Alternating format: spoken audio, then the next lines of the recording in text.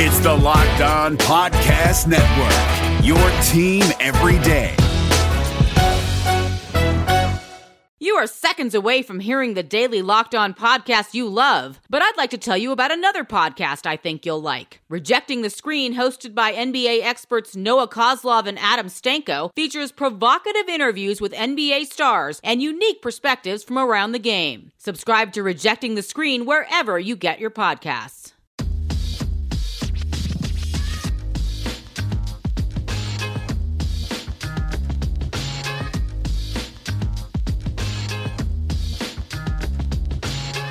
Okay, a Friday episode here on Locked On Warriors, your podcast on all things Warriors, part of the Locked On Podcast Network. I'm Wes Goldberg, Warriors writer for the Mercury News.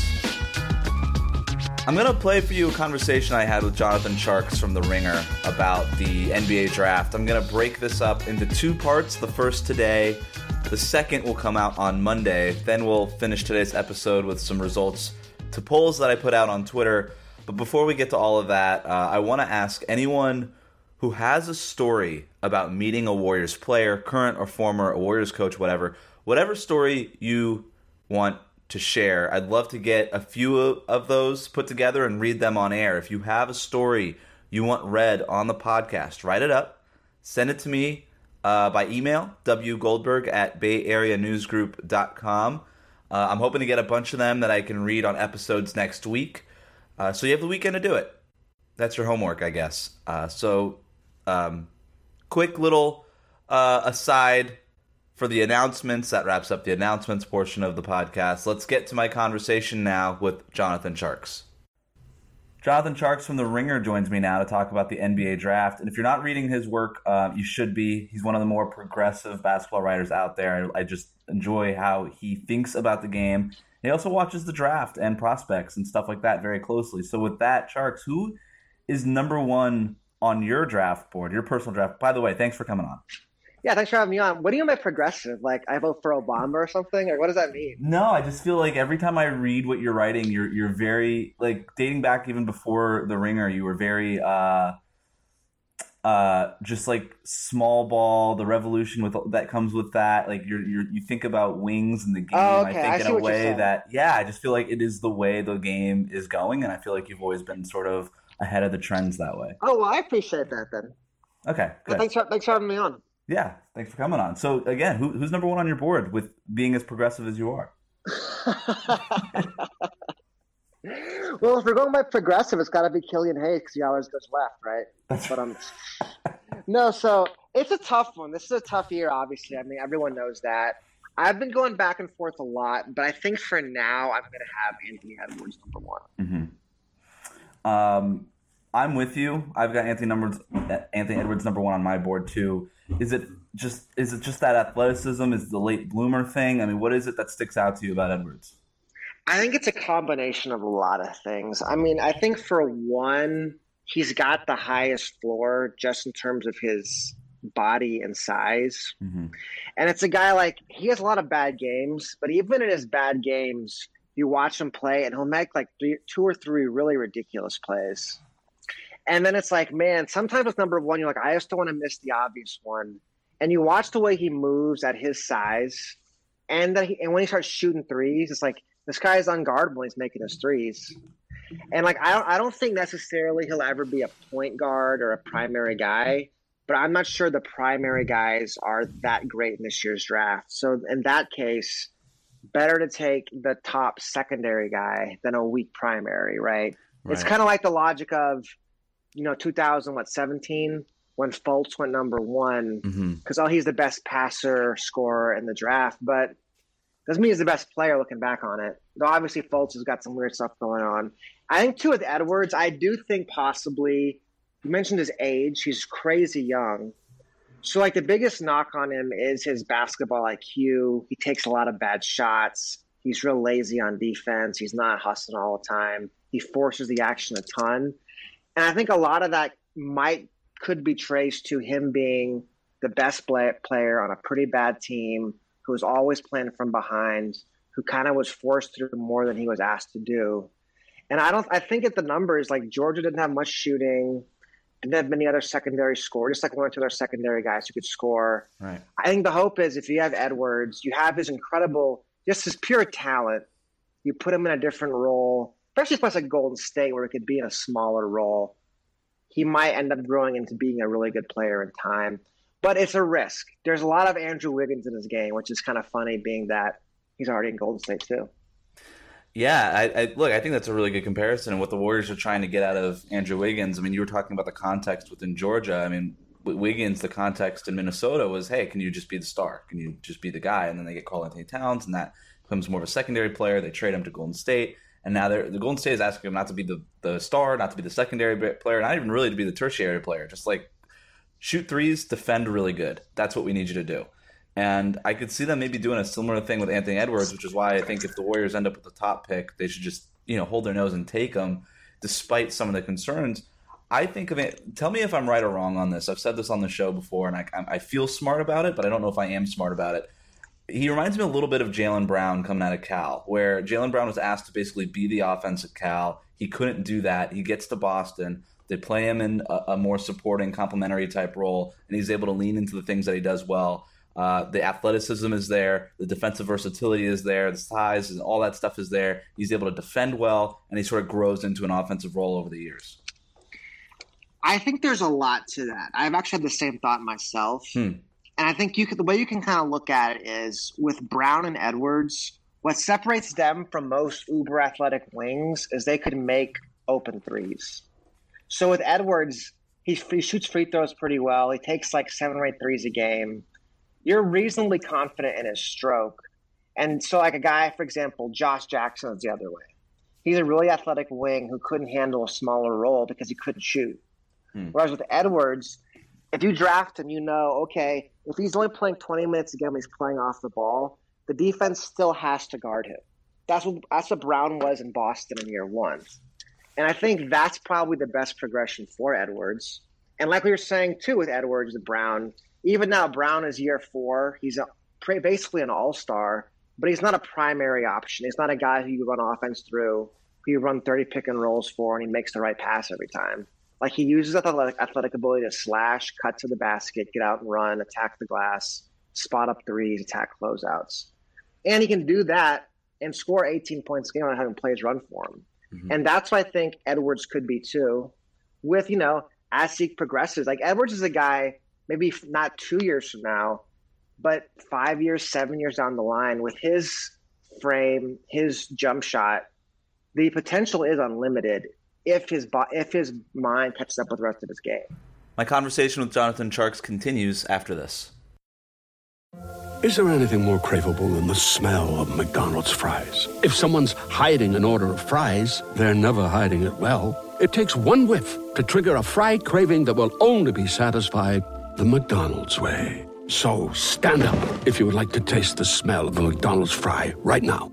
Did you just stand? Because if you did, then you earned yourself a trip to the McDonald's drive-thru for your own steamy carton of crispy, golden goodness. Ba-da-ba-ba-ba. Support for this podcast comes from CDW and Lenovo. At CDW, we get putting productivity within reach of remote employees. That's why I'm WFC, working from couch and moving everything within arm's length, like the microwave. Lunchtime. You should talk to the experts at CDW. They can orchestrate a more efficient workspace solution using light, powerful devices from Lenovo to keep your teams productive from anywhere, couch included. Yeah, but do they have grabber claws? Whoops. IT orchestration by CDW. People who get it. Learn more at cdw.com/Lenovo Client.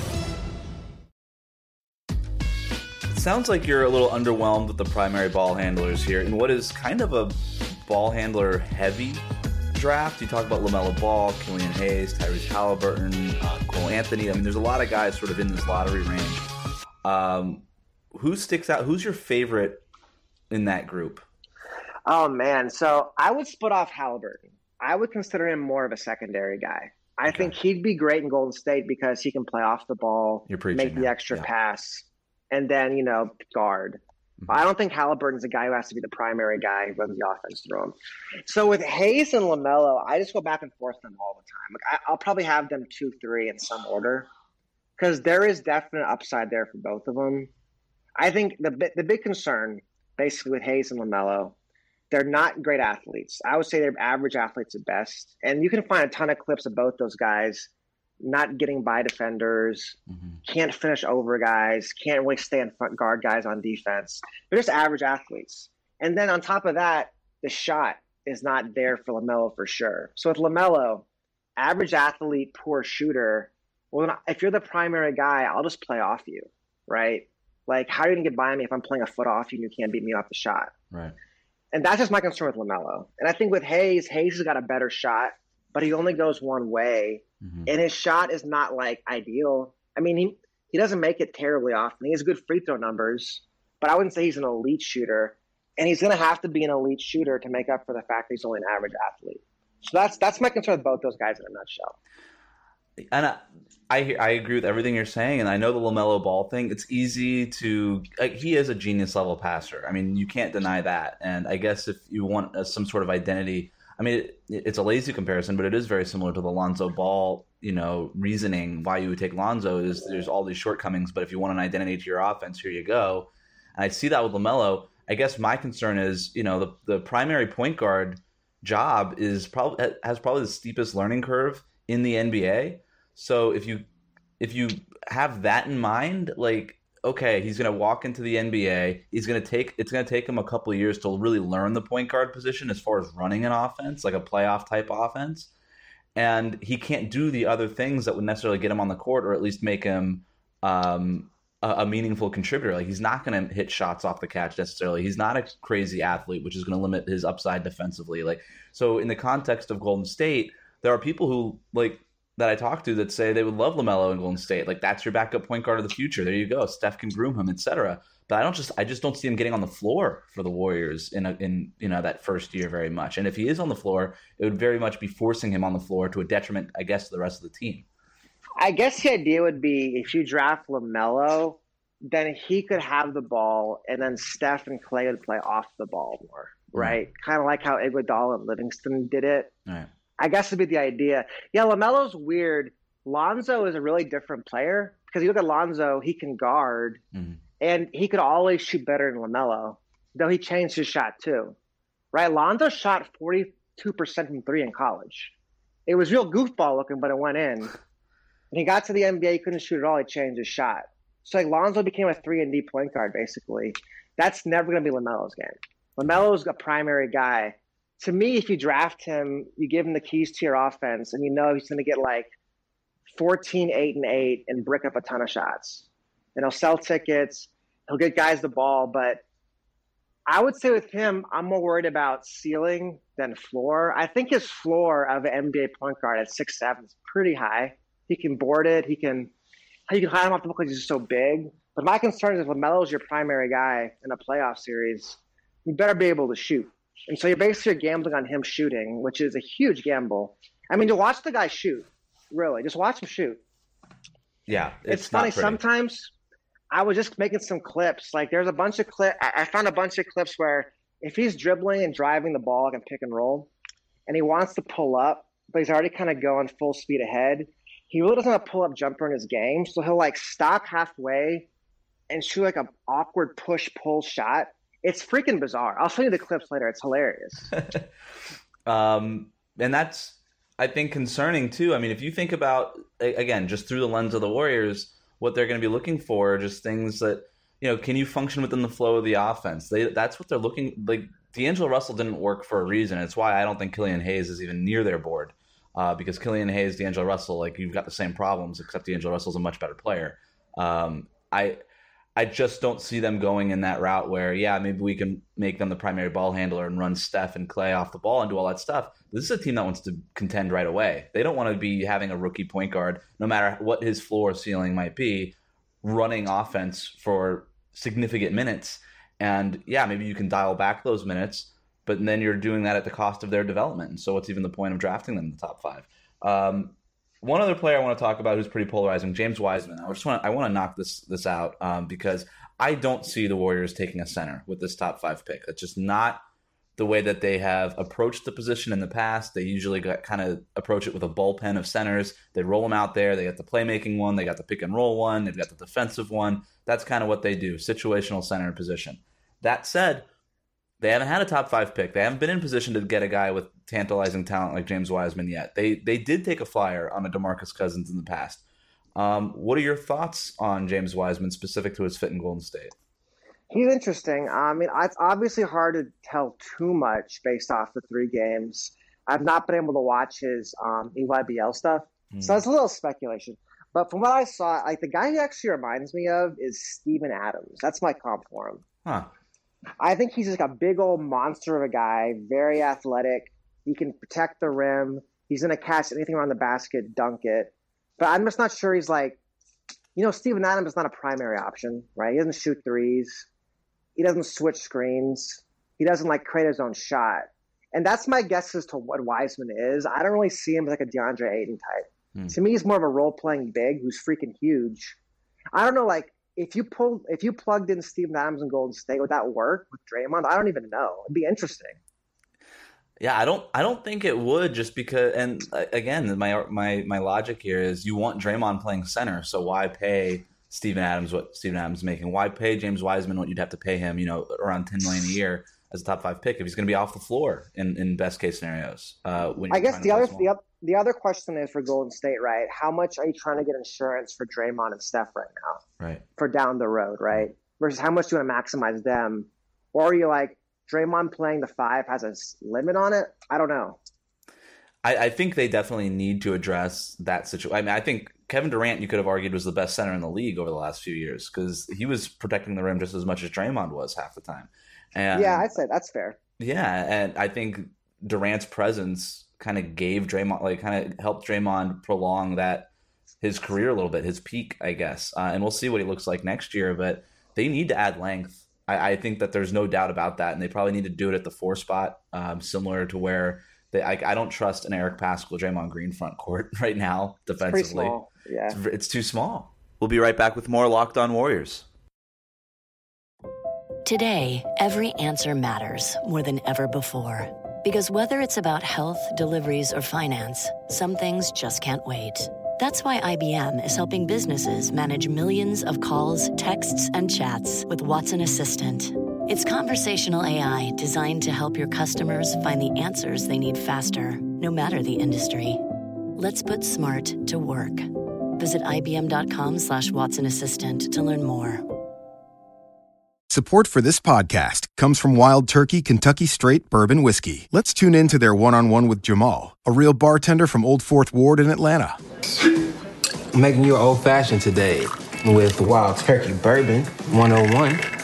It just really stands up very well in a classic cocktail like the old-fashioned.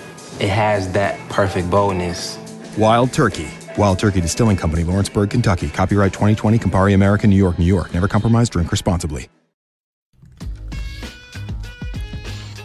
Okay, that wraps up part 1 of my conversation with Jonathan Tjarks. Again, part 2 will come out on Monday. Remember to subscribe to new episodes of Locked On Warriors on Apple Podcasts, Spotify, and Google Podcasts. Please rate, review, and say nice things. You can always send your comments and questions to me on Twitter at WC Goldberg or email them to me at wgoldberg@bayareanewsgroup.com. Make sure to get those stories about meeting former Warriors players, coaches, current Warriors players, whoever is associated with the Warriors organization. If you have a story that you want shared on the podcast, please send that to me.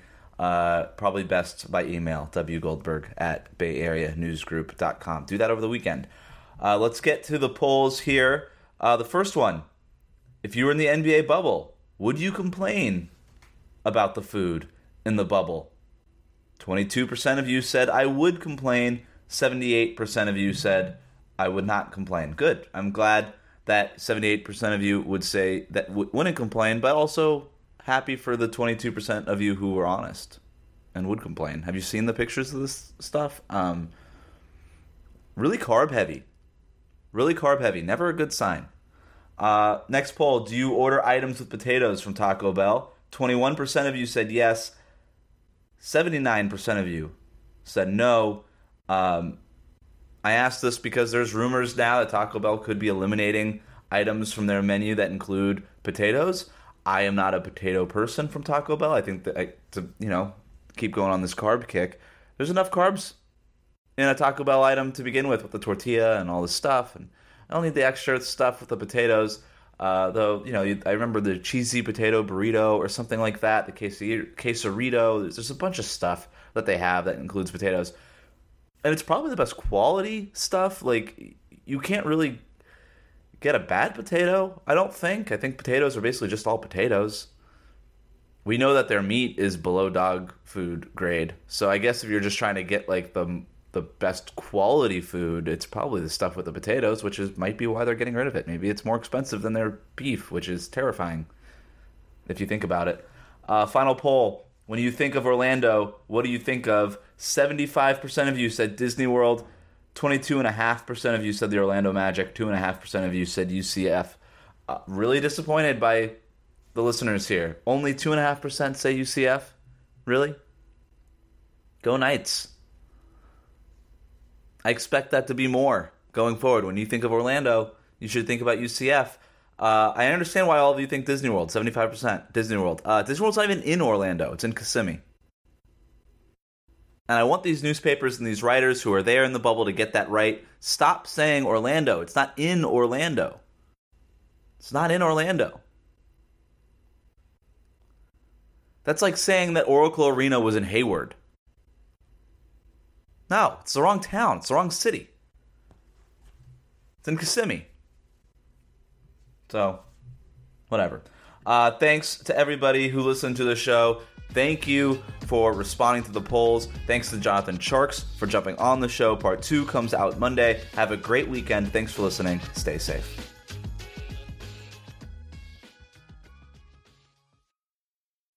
Hey, Bay Area sports fans. This is Ben Kaspick, host of the Locked On Giants podcast, which should be the next Locked On podcast you fire up in your feed. The MLB offseason is closing in, and I'll have you covered every day, breaking down the rumors, speculation, and transactions that'll shape next year's Giants team. Subscribe to Locked On Giants right now on your favorite podcast provider. This is Josh Lloyd, the host of the Locked On Fantasy Basketball Podcast, the number one fantasy basketball podcast in the world. If you are looking for information regarding fantasy basketball, recaps of the NBA, this is the show for you. We are heading into the offseason and starting to get ready for the 2020-2021 fantasy season. We'll have all the information on what happens through the rest of the playoffs, free agency, the NBA draft, and then heading into a big 2021 season. So make sure you're checking out the Locked On Fantasy Basketball Podcast.